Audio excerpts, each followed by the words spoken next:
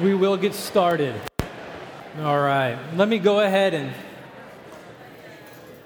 draw your attention to my extra piece of fine furniture up front this morning. If you've been around for a while, you know what I'm talking about. If you're new with us this morning, this fine piece of furniture has never been with us before. We have been using the music stands, but a few months ago, I asked one of our very own, Adam Hawksett, if he would consider designing and building a pulpit for us. I saw some work that he had done with reclaimed railroad tracks and metal, and I thought, what a great statement about Richmond. Railroad tracks and iron. If we could have a pulpit made of that we could preach from for generations, wouldn't that be great? Just throw it out there. Was it like a week later or so, he sends me like 3D sketches and designs of his pulpit, and I just got excited. I mean, I'm seriously, I was excited. And I thought, oh, this is going to be fantastic. And a little time goes by, and he comes back, and he said, I found something better. And I was like, what's that? He said, I found reclaimed wood from St. Andrew's Chapel that we could use for the pulpit. And so a couple of hundred years ago, when God called some men to plant a church, and they hewn the wood to build that church the gospel will be preached in, God knew a couple hundred years later that wood would be continued to use for his gospel to go forward. And Adam took that reclaimed wood and he built this pulpit for us so that we could continue to preach the gospel here for generations. And Ray and I at some point will preach a sermon about the role of the pulpit. It deserves a sermon in and of itself, but thank you. Thanks, Adam. And for those who don't know,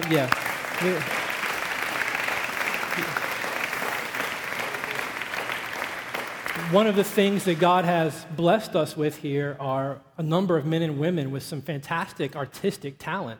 If you were here during the Christmas season last year, you witnessed Duncan Robertson's oil paintings as we did where's Duncan? Are you here, Duncan? I haven't seen you this morning. Duncan, you here? In the back?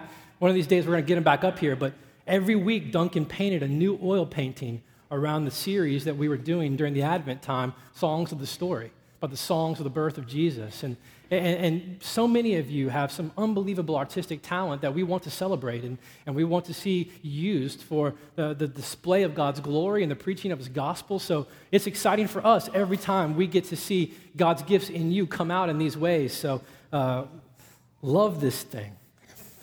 It is another way to keep me from wandering, I think. For those of you who are new with us, I like to wander. And when we moved the room, they gave me multiple runways. I thought about putting another pulpit in the middle right there so that I could just go from one to the other and could just talk to different groups. And at some point, we may come in the round. But they put me on a platform and put me behind this thing, and it just deserves to be preached from. So I think I might just have to stand for a little bit. So if I seem like I'm shaking and twitching, it's not the coffee. It's me just not wandering away from this thing. And the other thing, I'm sure if you've been here for a while, your attention is somewhat piqued by, why in the world am I wearing a suit and a tie? The pulpit deserves the suit and the tie. I mean, it does. Seriously, it does. It does. I mean, it deserves the suit and the tie.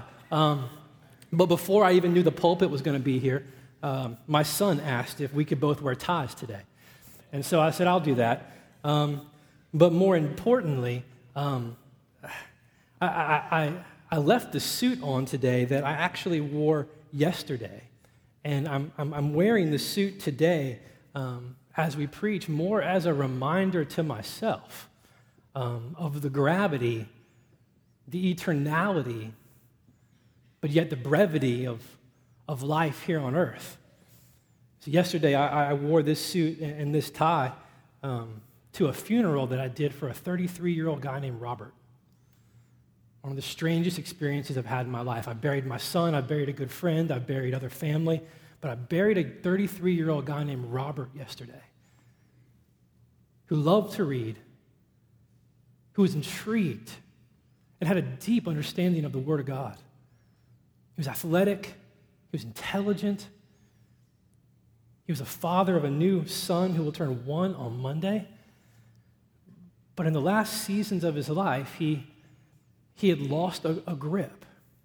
He had lost a firm grip on the realities of who God is and what he's done. And he began to lose a sense of confidence and a sense of certainty and a number of the same questions that you and I struggle with. And as I preached his funeral yesterday and said my name some 30 times about this man's life and his struggles and his hope, it hit me. This is not a game that we play. The life we live is not a game that we have to do with what we will. The decisions we make, the things we hold on to, the things we hope in, the confidence that we find in things has eternal value. But Robert struggled with many of the same questions that you and I struggle with. Does God have a purpose for me? And what is God's plan for my life? How or where does God fit into the story of my life, given all that I know about myself?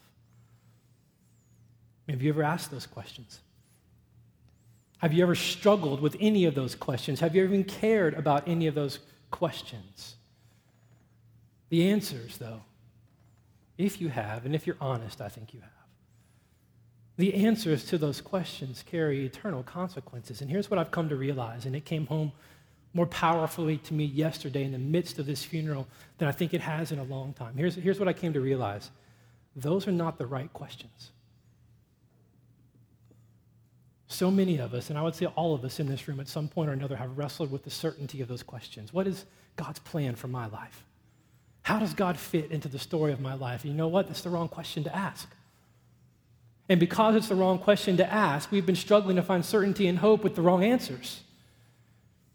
And we've wound up not only as individuals, but as a people, as a culture, as a generation, as a larger body of people for generations, struggling to find some kind of foundation and purpose and certainty in answers that were never meant to be given to questions that were never meant to be asked. We've been asking the wrong questions.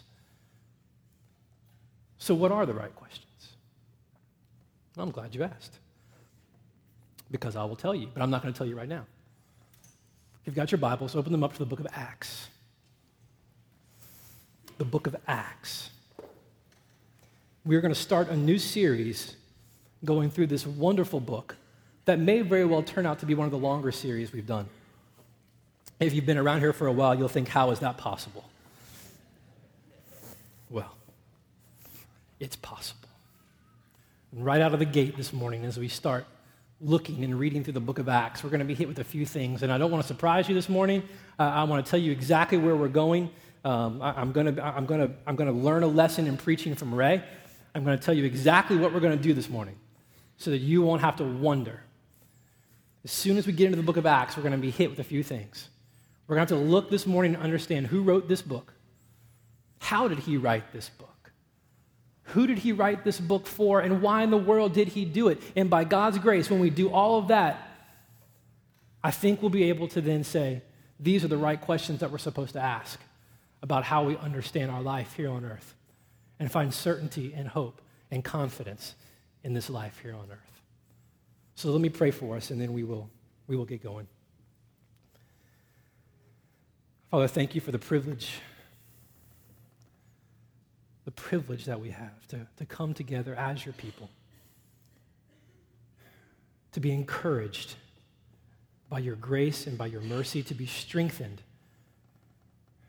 by the confidence that we can have in your goodness, in your purposes, and in your plans.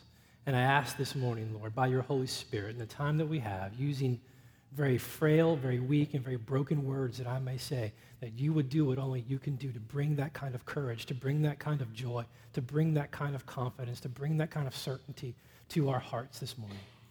We ask this, that your name may be glorified in this place as we continue to live lives that increasingly reflect an enjoyment in your grace. We ask this, Lord, in Jesus' name. Amen. Book of Acts, chapter 1, verse 1, that's where we're going to start.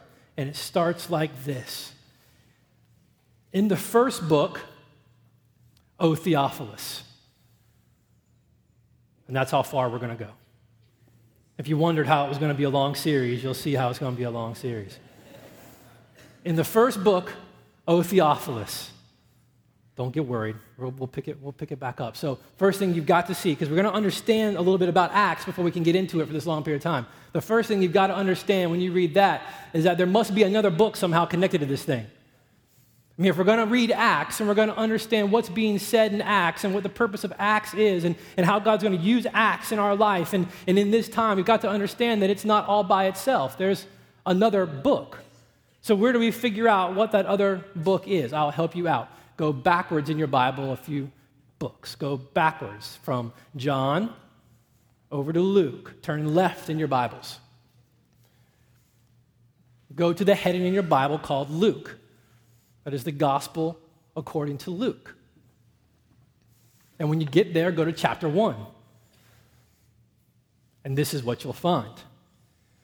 Inasmuch, Luke says, as many have undertaken to compile a narrative of the things that have been accomplished among us, just as those who from the beginning were eyewitnesses and ministers of the word have delivered them to us, it seemed good to me also, having followed all of these things closely for some time past, to write an orderly account for you, most excellent Theophilus, that you may have certainty concerning the things that you have been taught. So Acts has another book that goes with it, and if I do the work for you and we go backwards to Luke, you'll find that the gospel according to Luke is the book that goes with the book of Acts. So if we're going to understand a little bit of why the book of Acts was written, we've got to understand a little bit about who wrote the book of Luke, why he wrote the book of Luke, who he wrote the book of Luke to, how he wrote it, and what the purpose was. Is that cool this morning? Because we want to understand Acts, right? And we want to try to get the right questions to ask about our lives and how we understand these things, and we're going to do that as we go through Acts, but we need to understand this if we're going to get it. So let me tell you a little bit about who wrote the book of Acts and who wrote this two-part volume, really, of the Gospel of Luke in Acts. You know what his name was? Luke. It's not a trick question. Luke wrote the Gospel according to Luke and the book of Acts. And there are some times in the Bible, like the book of Hebrews, and some other books in the Bible, when we don't really know who wrote them. We're not really sure who wrote them. A lot of us have opinions on who wrote them, but we can't really be sure. But we know this much for sure about Acts and about Luke. Luke wrote them. And we find out things about Luke all throughout the Scriptures. He's mentioned all throughout the New Testament, all 4 times that he's mentioned throughout the New Testament. But we find out some things about Luke that I think you need to know if we're going to go through this. The first thing that we find out about Luke, the guy who wrote this first volume, the Gospel according to Luke, and Acts, this second volume that we're going to spend our time in, the first thing we find out about Luke as we read the New Testament, we find out from Paul. We find out in the book of Colossians chapter 4 that Luke wasn't a pastor. He wasn't an evangelist. He wasn't a preacher. He was what? He was a doctor.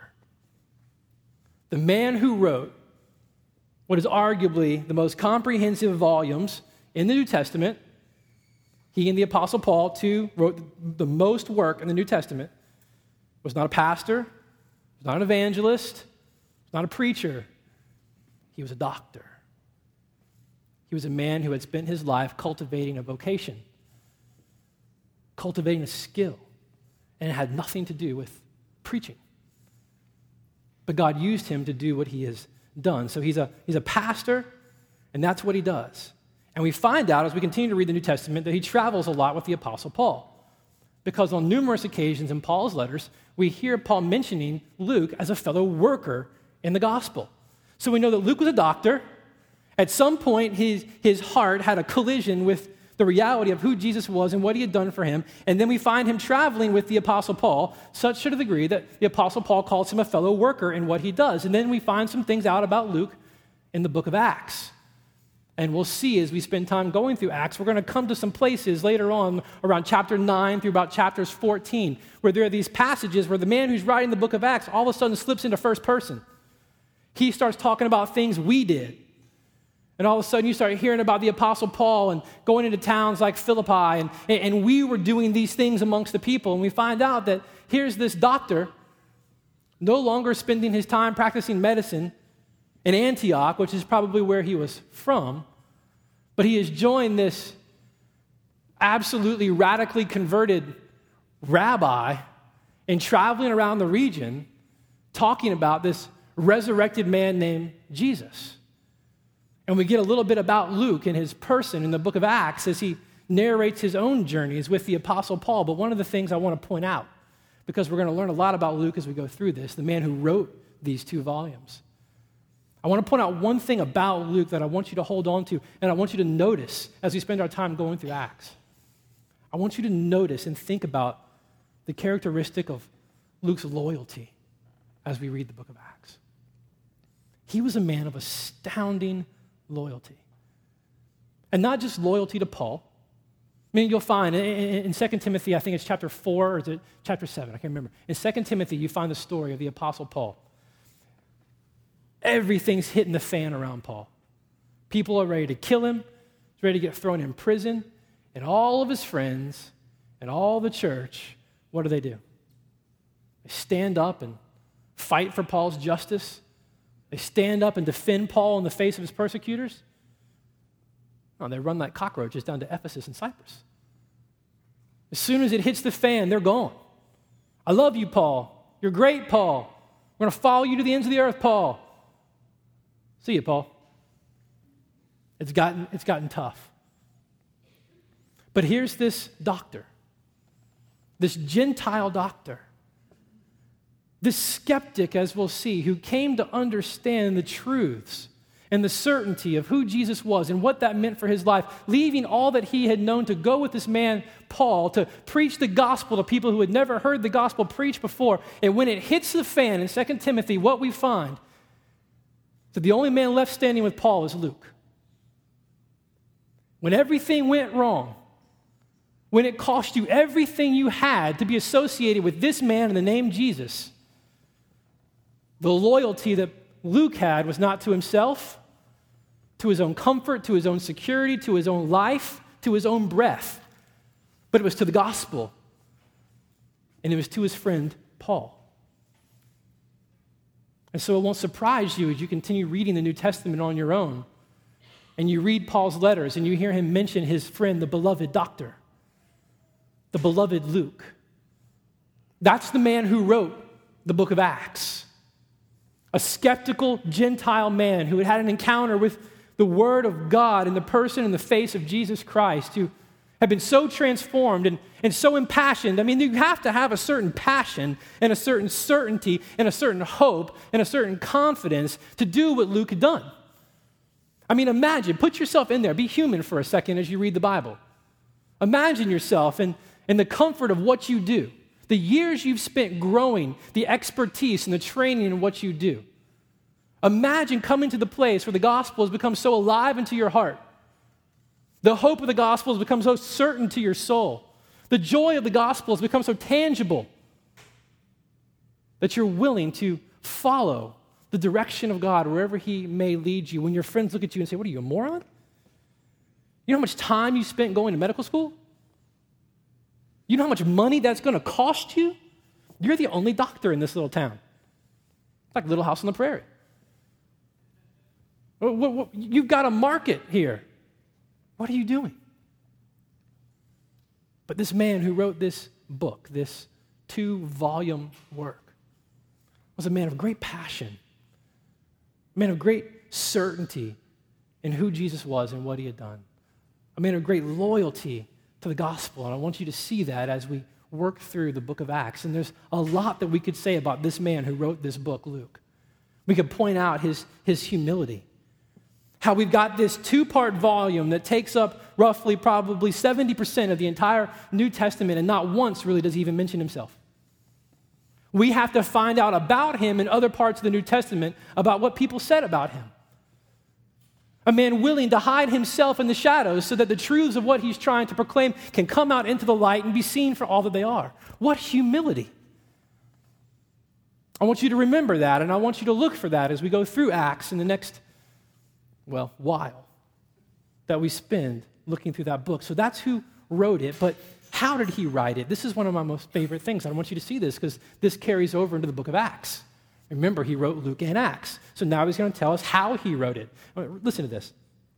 Inasmuch as many have undertaken to compile a narrative of the things that have been accomplished among us, just as those who were from the beginning were eyewitnesses and ministers of the word have delivered them to us. So there's already books written about this thing. There's already books and things written about what he's going to write about, and there are still eyewitnesses to this that are alive to this day. But that doesn't satisfy him. It doesn't satisfy him. I love this. Listen, it seemed good to me also, having followed all things closely for some time past, to write an orderly account for you. I love it. I love it. Listen to this. Luke is not some swallow the hook and the bait kind of guy. I mean, Luke, when he wrote this Gospel of Luke, he had the book of Mark, the Gospel of Mark, sitting right in front of him. We know that because he quotes 60% of it verbatim in his own writing. He had that right in front of him, but he wasn't satisfied with it. Oh, so Jesus walked on the water. Who saw that? Let me go get on my donkey and go find that out. No, let me just know exactly. Luke was a man who needed certainty. Luke was a Gentile, skeptical man who was a physician. That didn't leave him when he got saved. Luke was a man who wanted this person he was writing this letter to and those who would read this letter to have the same kind of certainty and understanding and confidence that he had. So when Luke came across something that he had read or something that he had heard, he had to make sure of it for himself. He had to know for himself. He was willing to get on his donkey and ride to talk to that person who had said that they had seen this thing about this person of Jesus and what he had done, and he needed to know that for himself because he needed to know that for you. I want you to know this. If you're a skeptical person by nature, or if you're someone who's wrestling and a bit skeptical of the claims of the person of Jesus and the truth of the gospel or what Christians might believe, I want to encourage you. The Apostle Luke, not the writer Luke, sorry, he would love you. He would love you. He was writing these works just for you. If you've got questions, if you've got struggles, if you've got doubts, we're glad that you're here. Please ask them. And please ask them as you read this. This man would love to talk to you. You were the person that he was thinking of as he was writing this down. But who got the original one? If he wrote it by digging out all of the eyewitness accounts and compiling all the narratives and making sure that all of the I's were dotted and T's were crossed and facts were right so that the certainty of what had been said and what had been done could be given, who was he trying to give it to? Why did he go about doing this? Think of the work. I mean, how much easier would it have been to take Mark and transcribe Mark, add a couple of things, and send it on its way by pigeon? Instead, no, he did the work. He did the work of searching these things out. Why? Why did he do it? Who was he writing this for? Well, Theophilus. Most excellent Theophilus, further referred to as Theo, if that's okay with you. Theophilus is going to be a mouthful for a while. So we're going to call him Theo. In Luke 1, not the Cosby Show, that would be a good thing, trivia people. Wonder if Theo was named after Theophilus. That would be interesting, wouldn't it? Okay, maybe not. Interesting to me. Obviously not interesting to you. In Luke chapter 1, Luke calls him the most excellent Theophilus. And this is a title that Luke uses 3 other times in the book of Acts. And every time that Luke uses that title, the most excellent, he's always talking about a Roman official. He's always talking about some kind of higher up in Rome. So anytime you see the phrase most excellent, he's referencing someone in the Roman government. Usually somebody who's not a believer, someone who's maybe a skeptic or someone who's come into contact with the message of the gospel. But here's the circumstance. This man Theophilus, who most likely, we don't know for sure, is probably some type of Roman aristocrat. We don't really know exactly what he did or who he was or what he was about, but given what we know about what Luke calls him, he was most likely some kind of Roman aristocrat who had come into contact with the message of the gospel. And maybe he had believed it, and maybe his heart had begun to change. Maybe he had begun to trust in what he had heard about this person, Jesus, or maybe he just had a lot of questions about what he had heard and what he was being faced with. But either way, he somehow had a relationship with Luke. And the reality of the questions that he had and the uncertainties that he had come to the surface. And Luke, I love this. What does this tell you about Luke? Luke, knowing this man, the uncertainties and the questions that he had, whether he was a new believer or whether someone he was just skeptical about what he was hearing, in order that he may be free from the fog of the uncertainty that he was wrestling with. He sat down to compile these works for him. The book of Luke and the book of Acts were written by a skeptical guy to a skeptical guy for the reason that he may have certainty, that he may have a firm foundation, that he may no longer be trapped by the fog and the grayness of the uncertainty that somehow had sprung up in his heart and in his life. So Luke, Acts, that great volume, were written by a skeptic to a religious skeptic. They might have certainty. Listen to how he says it here in the end of Luke 1, verse 4.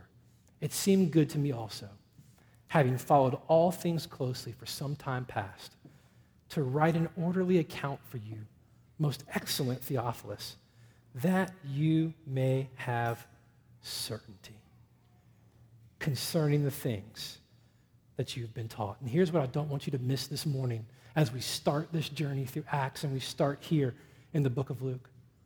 I don't want you to miss what's at stake. Eternity is at stake in how we answer the questions we talked about in the beginning.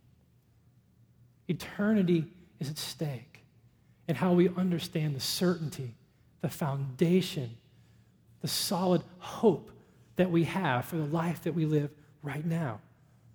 Luke was passionate about Theophilus, those who would read his works, and by God's inspiration, us, that we would not be deceived by the uncertainty, that we would not be deceived by the air of the religious pluralism that surrounded Theophilus in the Roman Empire, that so much surrounds us right now in the place that we live and find ourselves.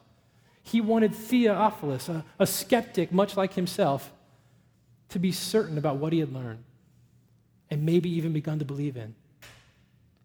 And he wrote these two books to help him and to help us escape the fog, to escape the gray, the uncertainty that so grips our lives. And as we study the book of Acts, as we dig into the book of Acts and we walk through the book of Acts, it has the potential. It has the potential to help you escape that same gray that settles in on your soul like a heavy fog.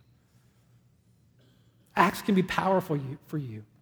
Acts can be powerful for me. Acts can be powerful for us because it can help us make sense out of our life, out of our hope, out of our purpose. Because as we said in the beginning, if you're honest, and we say this around here all the time, if you're honest, and this place, church, is often one of the most difficult places to really be honest. But if you're honest with yourself in those times that you allow yourself to be, you struggle with the same uncertainty that they did. You struggle with the same uncertainty that the Robert that I buried yesterday did. You struggle with the same uncertainty with those same questions that we talked about in the very beginning. Those are the very things that Luke is writing to free us from the uncertainty of those things. So what was he writing to free us from? All that he had been taught. All that Theophilus had been taught. We're going really slow. Is that all right with you this morning? Going really slow. I want you to grab this. What does he want Theo to be certain about? He said all the things that he had been taught.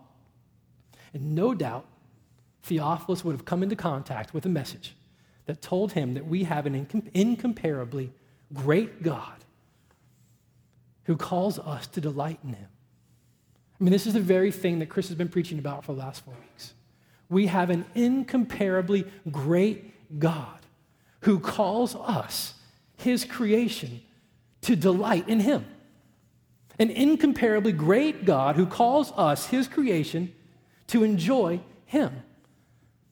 And for Theophilus and those who would hear this and they were confronted with that very message, it had to be scandalous to them. Because all that they know and all that we really know, if we're honest, is the idea that there is some kind of pantheon of man-made deities, man-made gods, man-made hopes for security and promise and affluence and hope that require us pleasing them. For Theophilus, he had spent his life going to temple after temple and place after place, offering sacrifice after sacrifice for the fertility of his family, for the fertility of his crops, for the safety of his home, for protection in his work, for his job to prosper. God after God, thing after thing, doing what he thought he was supposed to do in the system that had been erected for him to please those gods, that they might turn around and bless his life. And when it didn't happen the way that he had thought it would happen, he'd have to figure out what he might have done wrong so that he could go back and he can rectify it with another process of behaviors or sacrifices that he would have to do to make that God happy with him again, so that that God would come and do the very thing that he thought he needed that God to do. And so when he was confronted with what he had been taught, and he had heard that there is an incomparably great God who, unlike the gods that he was familiar with, had created everything that is out of absolutely nothing, including himself. And he holds all that he had created in its presence and in its place by his own word. And he knows the stars and the galaxies and the skies, and he calls them by name. Stephen, Tom. And this incomparably great God has called him to delight in him.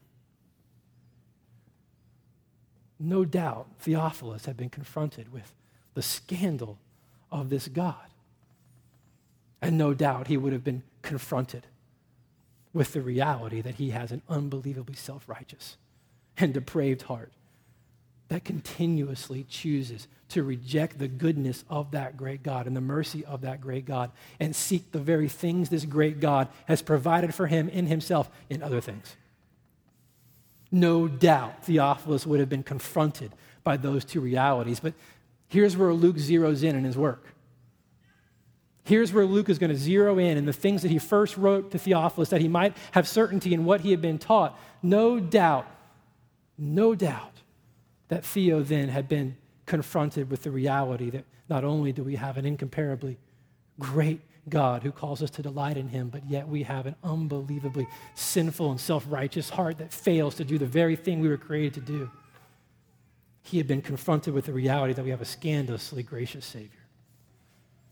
That in the midst of all of that, and in his efforts to go in to please God, to try to make God respond to him the way he wanted to do whatever he could do to not upset God, and he had heard that this God doesn't want us to just do what we have to do to please him. He wants us to enjoy him. He wants us to delight in him, and he wants us to trust him. But as he learned that he couldn't do that in everything that he did, he sought to do things other than that very thing, he had been confronted with the reality that that God didn't leave him in his own inability.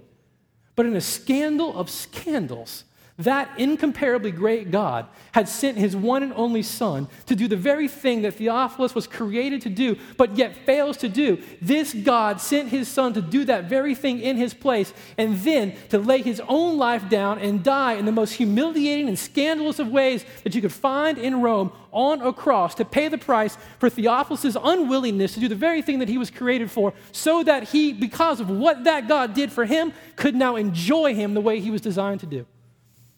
Unbelievably scandalous information that Theophilus had been confronted with.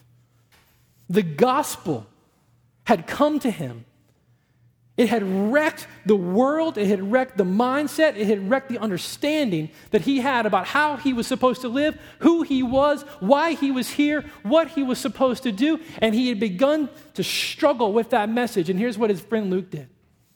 I wonder if you would do this for anybody. I wonder if you would do what Luke did. Luke sat down and he took all that Theophilus had been taught.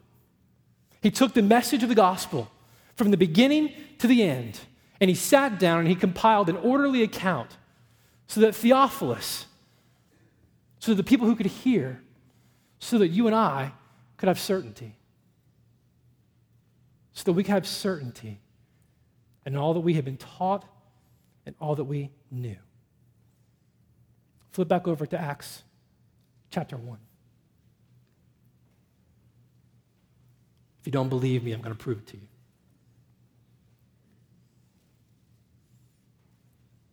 In the first book, O Theophilus, I've dealt with all that Jesus began to do and teach.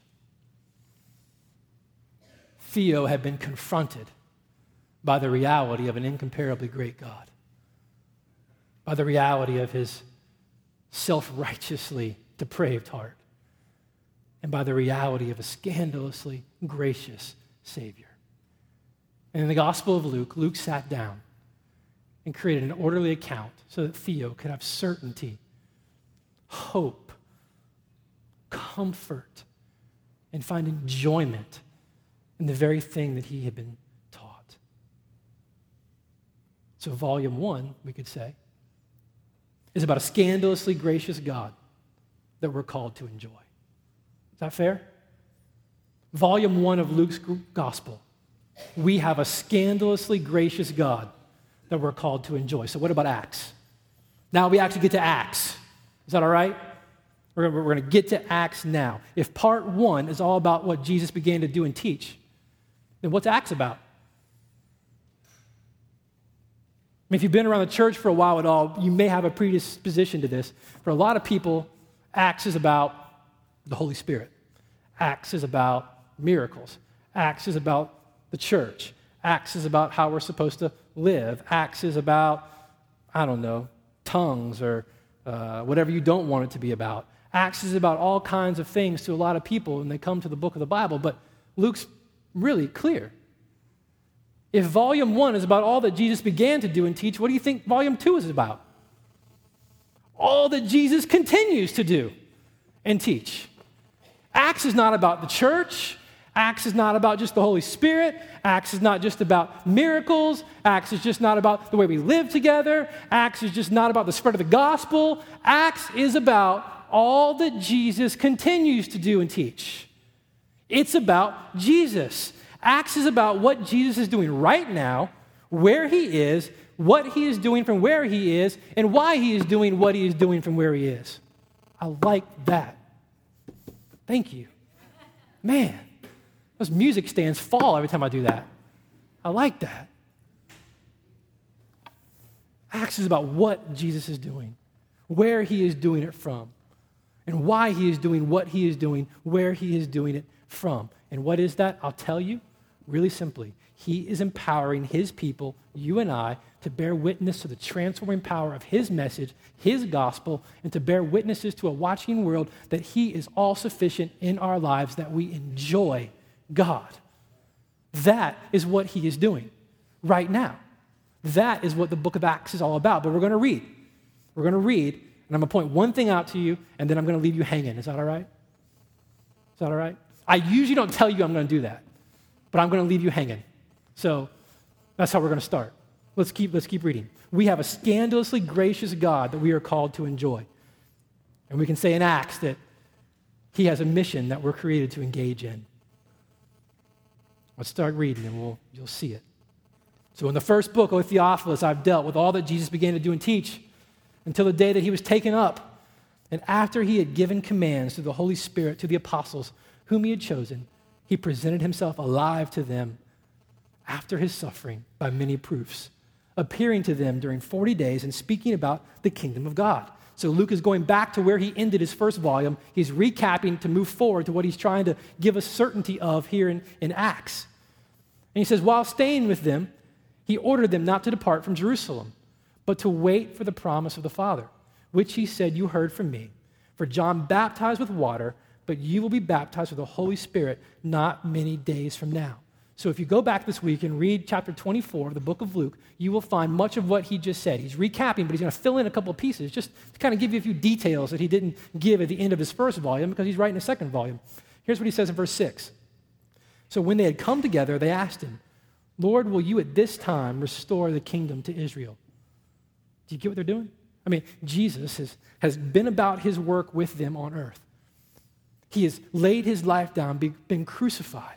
He's died, he's been put in the tomb, and he's been resurrected. And you imagine, if you've been around the story, what that must have felt like to them. If you're new to the story, imagine what it felt like to be with him, to really try to understand but not quite get what it was he was really doing, To have all this hope wrapped up in his purposes, and to have this entire generational hope for a freedom that God had promised you for so long coming in this person, and then he lays himself down and dies. He's buried.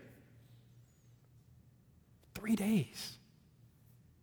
I mean, you imagine what that must have felt like for the people that were with him? But then God, in vindicating Jesus' work, he raises him from the dead. And the celebration occurs with the apostles and the disciples as he reappears to them. And so here they are. They're with him. They're with him. So now they're with Jesus. He's been raised from the dead, and he's back with them, and he's teaching them. And here's their question. Now, go do what you're going to finish what you started, right? The hope had been that you were going to restore our people, that you were going to restore our nation, that we would no longer be slaves to these foreign nations, that you would set the kingdom of God, the kingdom of David back up in its rightful place. You are that one we're waiting for. Now, when are you going to do it? He's alive. He's got the power. What does he do? I mean, you've got to put yourself in their place. I mean, you've got to put yourself with that. This is the fulfillment. They've got all the hope now. There's Jesus. He beat death. What in the world does Rome have to offer? Jesus beat death. The kingdom is now going to be established. They're going to go back to asking themselves, who's going to get that spot on the right? Did he ever answer that question? Who was going to sit at his right hand when he came into power? You know, they're just starting to ask themselves all this again. Jesus, when are you going to restore and build your kingdom? Here's what he says. It's not for you to know the times or seasons that the Father has fixed by his own authority. But here's what I'm going to do. You will receive power when the Holy Spirit has come upon you. And you will be my witnesses in Jerusalem and in Judea and in Samaria to the ends of the earth. Jesus, when are you going to put your throne back in the middle of Jerusalem? When are we going to have our positions of authority? When are the Romans going to come and bow down to us? When are we going to set up the taxes? When are we going to set up the laws? When are we going to set up the kingdom? Jesus, when are you going to do this? And he says, here's what I'm going to do. You're going to receive power just as I had promised you. The Holy Spirit is going to come, and you're going to receive power, and then you're going to go and be my witnesses. But wait a minute, Jesus. You just beat death. You just rose from the grave. You just lived the life that we were created to live. You did all that we could never do. What do you mean we're going to go and be your witnesses? Can you imagine the confusion and the frustration? I mean, we read through this so fast. Imagine what it must have felt like for them to hear this. You are going to go be my witnesses in Samaria? I mean, I thought when you had the kingdom, we might just burn that place. I mean, they're not past calling down brimstone if you go back and read the Gospels. They've asked Jesus before, should we just call down brimstone on these people? Should we just call down fire and burn them up? Samaria? Ends of the earth. And when he had said these things, if you don't think they're frustrated enough, as they were looking on, he was lifted up, and a cloud took him out of their sight. He was gone. He came back. Set up your kingdom. No, I'm going to empower you, and you're going to go. And he's gone. He's back up. He's gone. Can you imagine the frustration? I mean, come on, be human for him for a second. Think about what it must have felt like for them. And while they were gazing into heaven, and Matthew tells us they were gazing into heaven, and some people were wondering what was going on. Like, I don't know, I doubt that. Was that really him? You know, there's some people that doubt, Luke doesn't give us that information, but they were gazing into heaven. And as he went, behold, 2 men stood by them in white robes, and they said, Men of Galilee, why do you stand looking into heaven? Well, because Jesus was just here and he went up there. Seems like a really stupid question, doesn't it? Why are you gazing into heaven? Well, he needs to come back and do what he needs to do. No, he just told you what he's going to do. He just told you. How little trust you actually have. You just saw the resurrected Jesus. He just taught you for 40 days. By many convincing proofs, he showed you who he was. And then he told you what he's going to do. Why are you standing around looking like you don't know what's going on? Why are you gazing into heaven? This Jesus who was taken up from you into heaven will come in the same way as you saw him go into heaven. And in the few minutes we've got left, we're going to zero in on one verse in there. One verse to leave you hanging for the rest of our time together. Verse 8. Jesus, you're going to make it all right now, right? You're going to set it all up the way it's supposed to be right now, right? He said, no. You will receive power when the Holy Spirit has come upon you, and you will be my witnesses in Jerusalem and in Judea and Samaria and to the end of the earth. We have a scandalously gracious God who has called us to enjoy him and engage with him in his mission. He has saved us and empowered us to be a part of his redemptive work from Jerusalem to Judea to the ends of the earth. We have a scandalously gracious God who has called us to enjoy him and to engage in his mission to see people from every tribe, tongue, and nation on earth enjoy the very same grace that we enjoy. That is the point of the book of Acts. What is the mission? I'm not going to tell you. We're going to look at the details of it starting next week. We'll sum it up like this. We are called and empowered to be a part of God's redemptive purpose, to see people from every tribe, tongue, and nation delight in God and in his absolutely scandalous grace. We're going to make more sense of it starting next week. But here's what I want you to see. And this is where we get this all befuddled in the church, especially now. I don't think they used to screw this up the way we screw it up now. Mission, we talk about mission. Mission is not ours. I want you to hear this. It's going to be important as we go through Acts. Mission is not ours. Mission is God's. We've made the mistake of turning mission into a noun. We see it as something that we do. Mission is something we do. Mission is God's. Chris Wright said that God does not have a mission for his church in the world. God has a church for his mission in the world. Mission was not created for the church. The church was created for God's mission. This is the story of the book of Acts. This is the story of the book of Acts. And as we go through it together, as we spend time understanding that together, my prayer is that it, by God's grace, will absolutely flip the script and rewrite the questions that we have asked ourselves the wrong way for so long. The questions we started out with when we started talking this morning. Maybe we'll stop, by God's grace, here's my prayer, we'll stop asking, where does God fit into the story of my life? And by God's grace, as we go through the book of Acts and understand his calling on us, we'll begin to ask, where does my life fit into the story of God's mission? You hear the difference? How does God fit into the story of my life? No, wrong question. All that breeds is uncertainty and confusion. Instead, maybe we'll begin to ask, how does my life fit into the story of God's mission? And maybe we'll stop asking, what is God's plan for my life? Instead, maybe by his grace, we'll be courageous enough to ask, how can I see my life caught up into God's plan of redemption?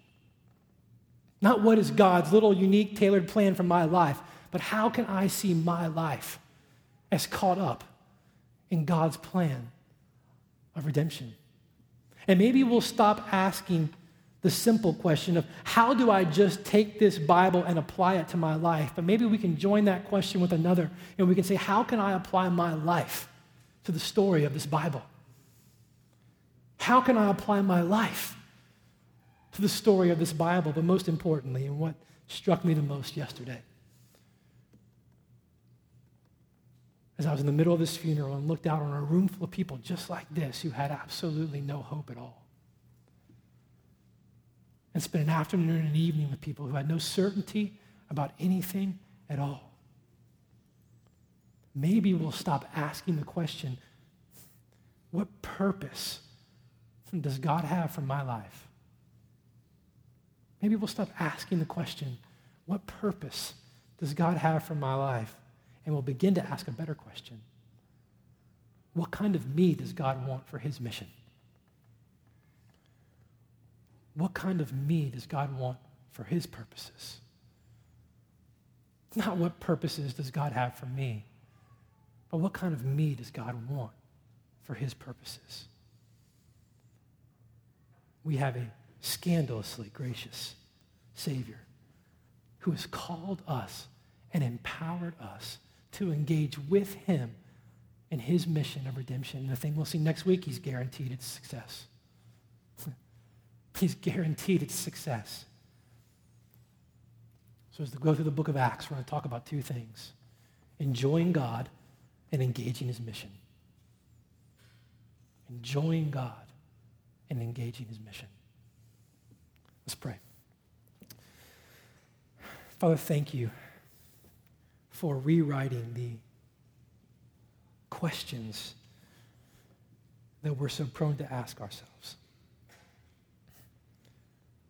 Thank you for rescuing us from uncertainty. Thank you for rescuing us from the fog that sets in on our hearts, that sets in on our souls. Father, I pray in the next weeks as we go through your word together, that you would reshape how we understand not only who we are, but the life that we live here on this earth. May we see the story of our lives as caught up into the bigger story of your redemption.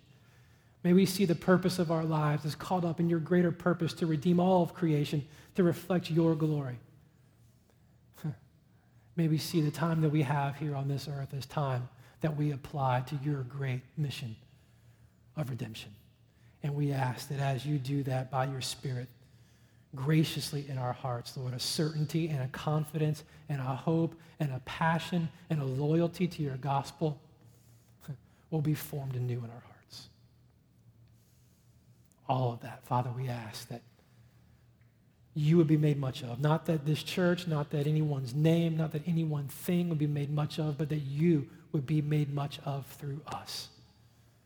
And we can ask this, Lord, because of your scandalous grace and your scandalous Savior, Jesus, who did what we could not do in our place for us. Amen.